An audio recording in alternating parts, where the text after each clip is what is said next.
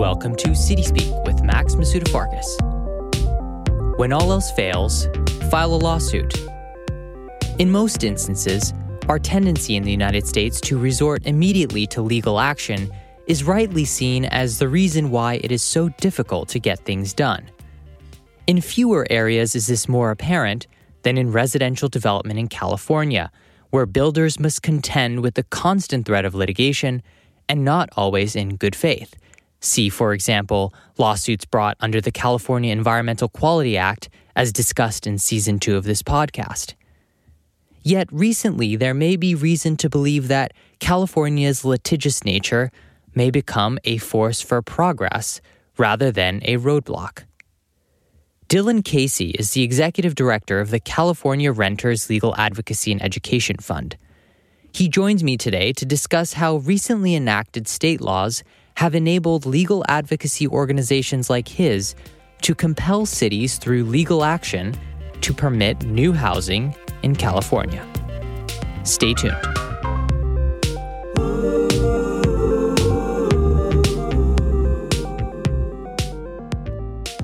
Dylan Casey, welcome to City Speak. Hi, thank you.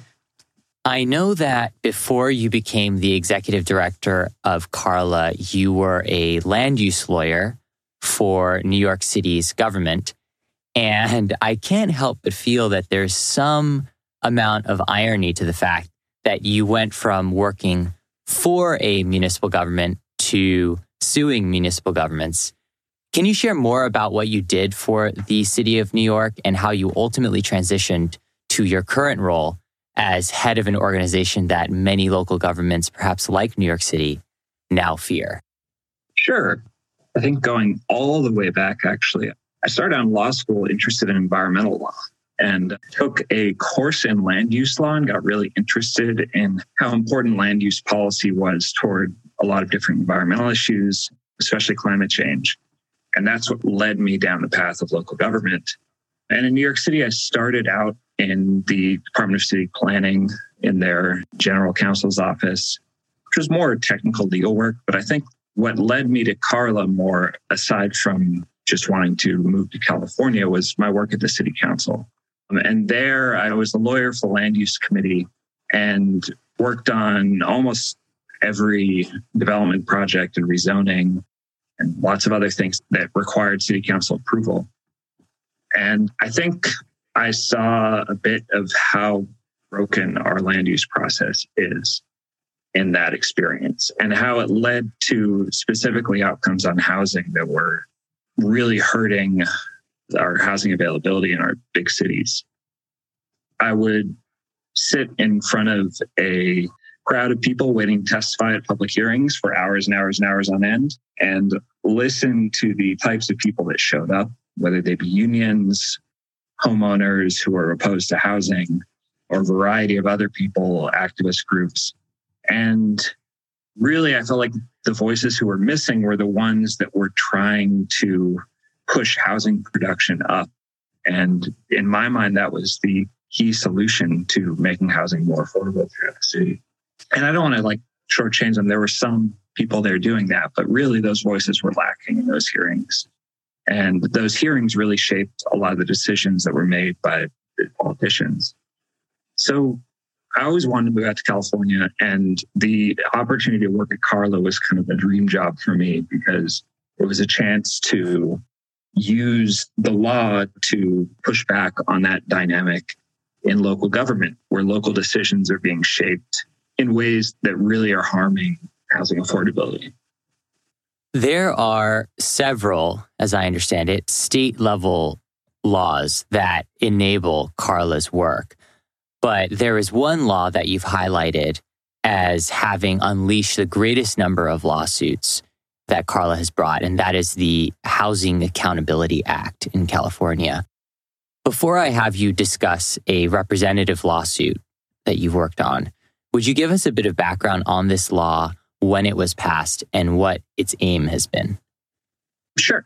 I think we do work in other areas of state law, but you're right, the Housing Accountability Act is the sort of primary way we can shape local government decisions on specific housing developments. And to understand it, it's probably worth stepping back for a second and using New York as an example. In New York City, if you comply with all the zoning rules, if you propose a housing development that complies with all the zoning rules, all you do is submit your plans to the Department of Buildings and you get a building permit. It's what we call as of right development or by right development. New York has a lot of other problems where it's very hard to comply with all the rules and often make that as a constraint on development. But out in California, that's not how it works almost anywhere. Even if you comply with all the rules and you propose a housing development, the development is subject to potentially endless series of public hearings at the Planning Commission, City Council, and the city has discretion to deny the project, even though you comply with everything. So the Housing Accountability Act is designed to really tamp down on that discretion. What it says is that if you comply with all the rules with your housing development, the city should not deny that project absent a clear impact on public health and safety that can't be mitigated. So if a city in California is considering a housing development and it gets controversial, you have a bunch of neighbors show up to the public hearing complaining about the density or the height, that should not be a reason to deny the project as long as it complies with zoning. That's often not how it works in practice, which is why Carla has a lot of lawsuits and a lot of potential lawsuits, but that's kind of the main idea behind the HAA. The other sort of slightly more nuanced point is that the HAA defines compliant as complying with the city's objective standards. And these objective standards mean that they're standards that can be applied uniformly no matter who is looking at them. They're not subject to individual discretion or individual judgment. And what this does is it throws out a lot of things that cities use to deny projects sometimes. Cities have things like design review that are based on a lot of the judgments of city staff, the City Planning Commission. And while they can still use those, the HAA says that they can't use those to deny a project or reduce its density. So it sort of guarantees you, or should guarantee you, the baseline density allowed in zoning and limit cities' ability to deny projects that comply with that. So now that we know how the underlying main statute works, I'd like to dive into a representative lawsuit. Since its founding, Carla has brought numerous lawsuits against cities for failing to comply with state housing laws, like notably the HAA, the Housing Accountability Act. Can you take us through one of these lawsuits step by step, from identifying noncompliance to the actual litigation, and then finally to the outcome, whether it be a final judgment or settlement? I think our most recent lawsuit is probably a good one to go through. That was our lawsuit in Huntington Beach. It involves many steps along the way, so I'll try and boil it down to just the important ones. Basically what it was is it's a roughly 50-unit condo development in an area of Huntington Beach that was identified for high-density housing development. California law sort of forces cities to plan for increased density through a process we call the housing element. So Huntington Beach had identified this area for that and established special rules to allow for high-density development. And this development was proposed in that area, complying with those rules. And I think it included a few below-market rate units as well. We learned through some local YIMBYs that the development was going to be controversial. Huntington Beach is not the most friendly city to housing, not the most friendly city to state law in general. So we started tracking this project right after it was denied by the Planning Commission. We watched the Planning Commission hearing, saw that it was denied, got in touch with the developer to see if they were going to appeal the project further. And they appealed to the city council, at which point we submitted a letter and testified on behalf of the organization, basically informing the city that they needed to comply with the Housing Accountability Act. And they couldn't deny the project without identifying some significant health and safety impacts. The city council basically ignored us and denied the project. When it became clear, we contacted the city attorney and told them we intended to sue. And the city attorney asked us if the city council could rehear the project or reconsider their decision. And that was a little risky for us because we felt like we had a good lawsuit already, but we thought we'd give the city a chance to correct their actions. And as it turned out, they didn't. Instead, they sort of tried to make up a rationale for their decision after the fact. They hired a couple of experts and produced expert reports that purported to identify health and safety impact in order to justify the denial. And all that health and safety impact really was that the experts said that the project would generate some level of traffic and that traffic would cause some number of undetermined accidents as a result. And those accidents would endanger public health and safety. So it's basically an impact that any project that has parking would generate. So clearly we didn't view that as a sufficient reason to deny the project. We filed a lawsuit at that point. I think that was around February of 2020. So that lawsuit was delayed quite a bit due to COVID, the court shutting down. But eventually we filed our briefs, the city filed their briefs, and we get to a hearing in front of the judge. The judge was completely silent all the way through the hearing, had no idea which side they were going to side with. And a few months later, we got a decision against us that really ignored a lot of the provisions of the HAA. The judge decided that really just deferred to the city's judgment in what constituted a health and safety impact when the HAA says exactly the opposite. And we were preparing to appeal when we got a new court decision in our other case, San Mateo, that clarified a lot of those very points that the judge decided on about the presumptions against the city or in favor of housing.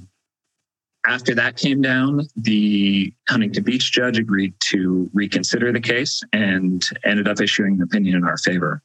So that was a few months ago now, and we expect the city will be appealing that decision. So we'll still end up in the Court of Appeals, but it's a much better position to be in when you're defending a decision in your favor than when you're challenging a decision that went against. What I find interesting about that anecdote is that the statute, the HAA, is ostensibly designed to constrain discretion on the part of cities in denying local developments. What your anecdote illustrates is that, in fact, until I believe you said the San Mateo decision, there actually needed to also be a constraint on the discretion of the courts to decide what constitutes a health and safety impact in giving deference to cities to make these kinds of local decisions. Do you see that as having been clarified now from the appeal, or do you think the courts also need a little bit of narrowing as far as their discretionary powers there? That was probably the biggest victory in the San Mateo decision.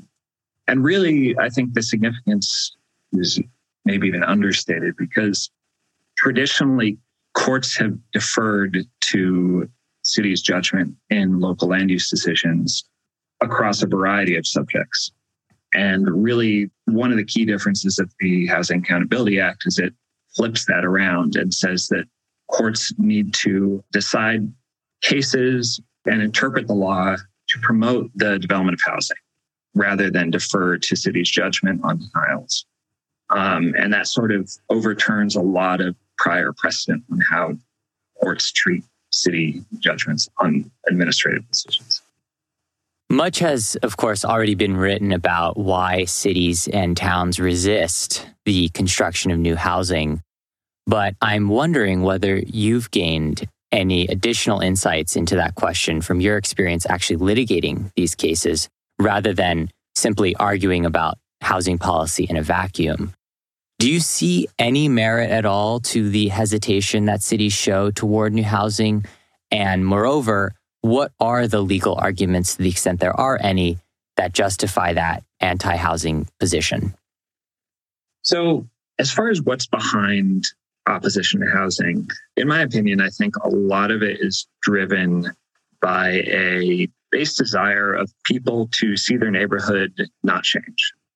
This can take a number of forms. For homeowners, sometimes they feel that they have invested in a neighborhood and invested in a certain look or a certain feel or a certain level of density for the housing in that neighborhood, and that they have an entitlement, or they feel they have an entitlement, that won't change while they're living there.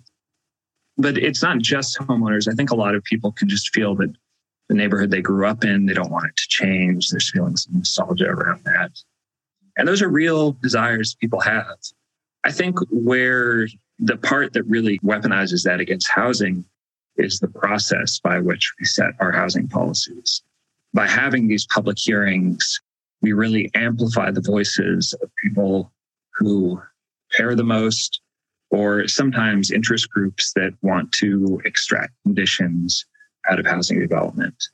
And what we really miss are the voices of people who are totally fine with new housing development, but maybe don't want to show up to a public hearing that goes till 1 a.m. on a Tuesday night. And if you look at polling on these issues, I think generally you see that people are pretty open to new housing development. So I think it's a combination of the process and this sort of real strong desire that some people have to see their neighborhoods stay the same.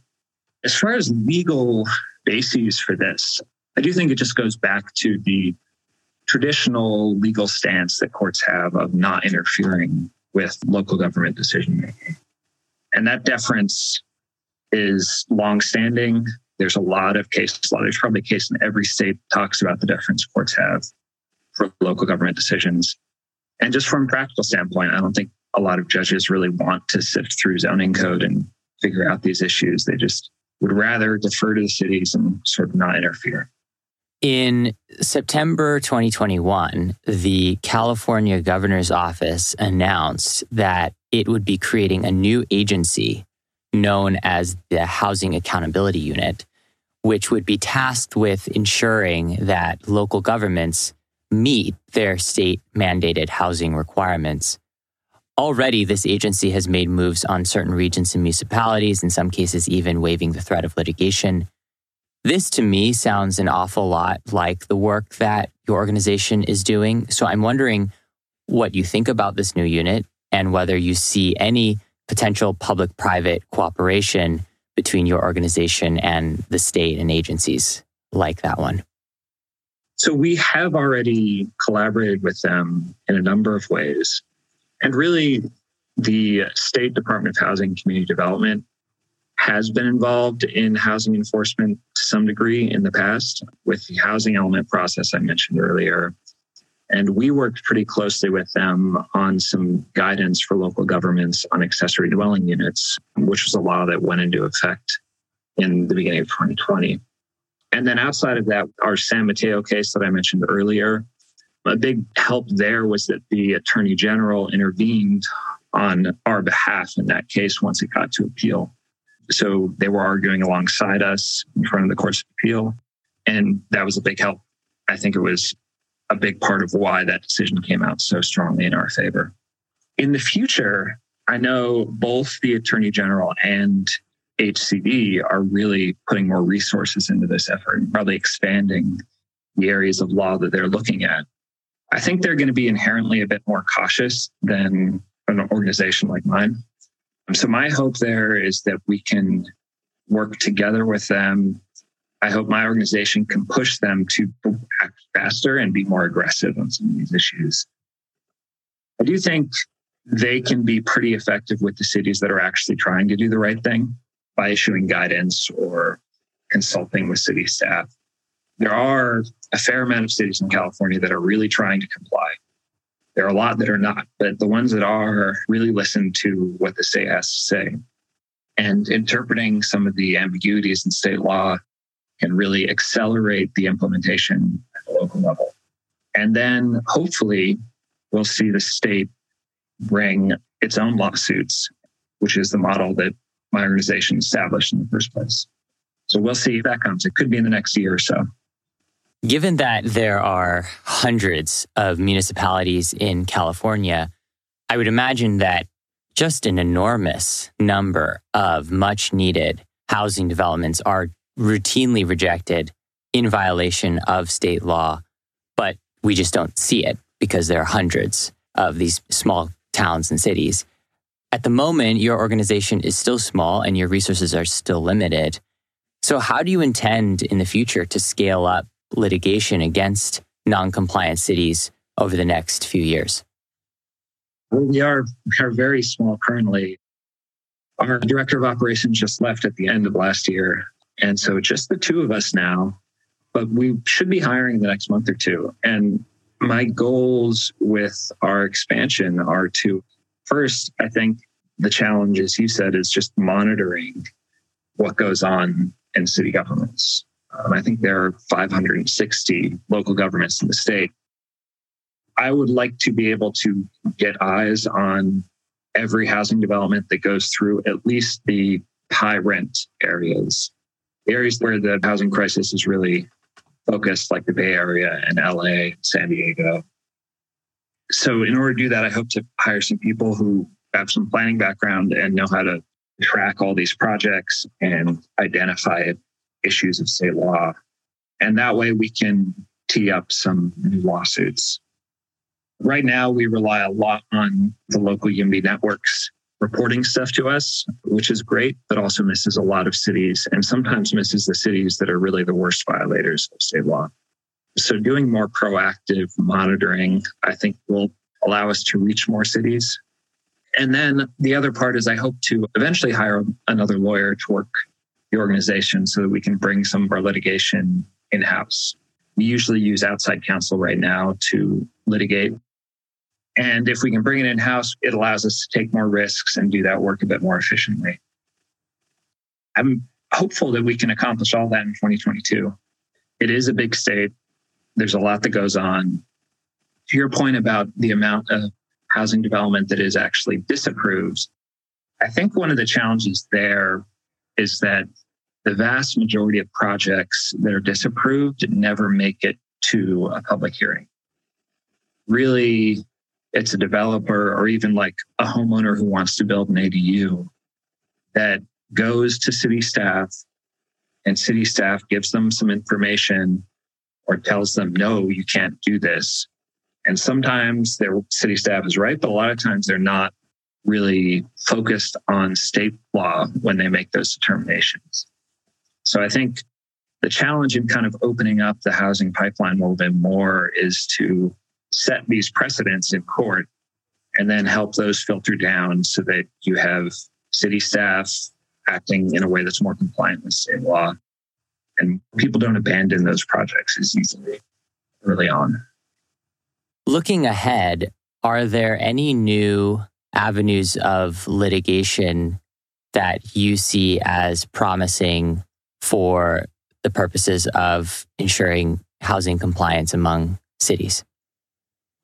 Yeah, I think anytime there's a new state law that's enacted, we try to accelerate the use of that law as quickly as possible. That was the focus of some of our accessory dwelling unit work. This year, just 5 days ago now, the new Senate Bill 9 went into effect. And that's the bill that allows for a single family lot to be subdivided into two, and each lot is then allowed to have a duplex built on it. So it potentially allows for 4 units of housing on just any single family lot in the state. And I think it could be a very significant law if it were adopted in a widespread way, because there's a lot of suburbs in California with very large minimum lot sizes. And this allows you to divide those in two, at the very least, build 2 homes where there was 1. And if you can build a duplex on each, it's 4 homes where there was 1. So I think what I'm looking for there is looking for homeowners who are interested in doing this, or people who own land who are interested in doing it, so that we can support their application and then potentially sue if they get denied. That way we can get the courts to clarify any ambiguities in the law and hopefully endorse our view that it should be able to be done on the vast majority of single-family lots in the state. Dylan Casey, thanks so much for joining us. Thanks for having me. It was really great talking. This has been City Speak with Max Masudafarkas, produced in partnership with Urbanized Media, with audio production and music by Greg Gordon Smith. Stay tuned for our next episode.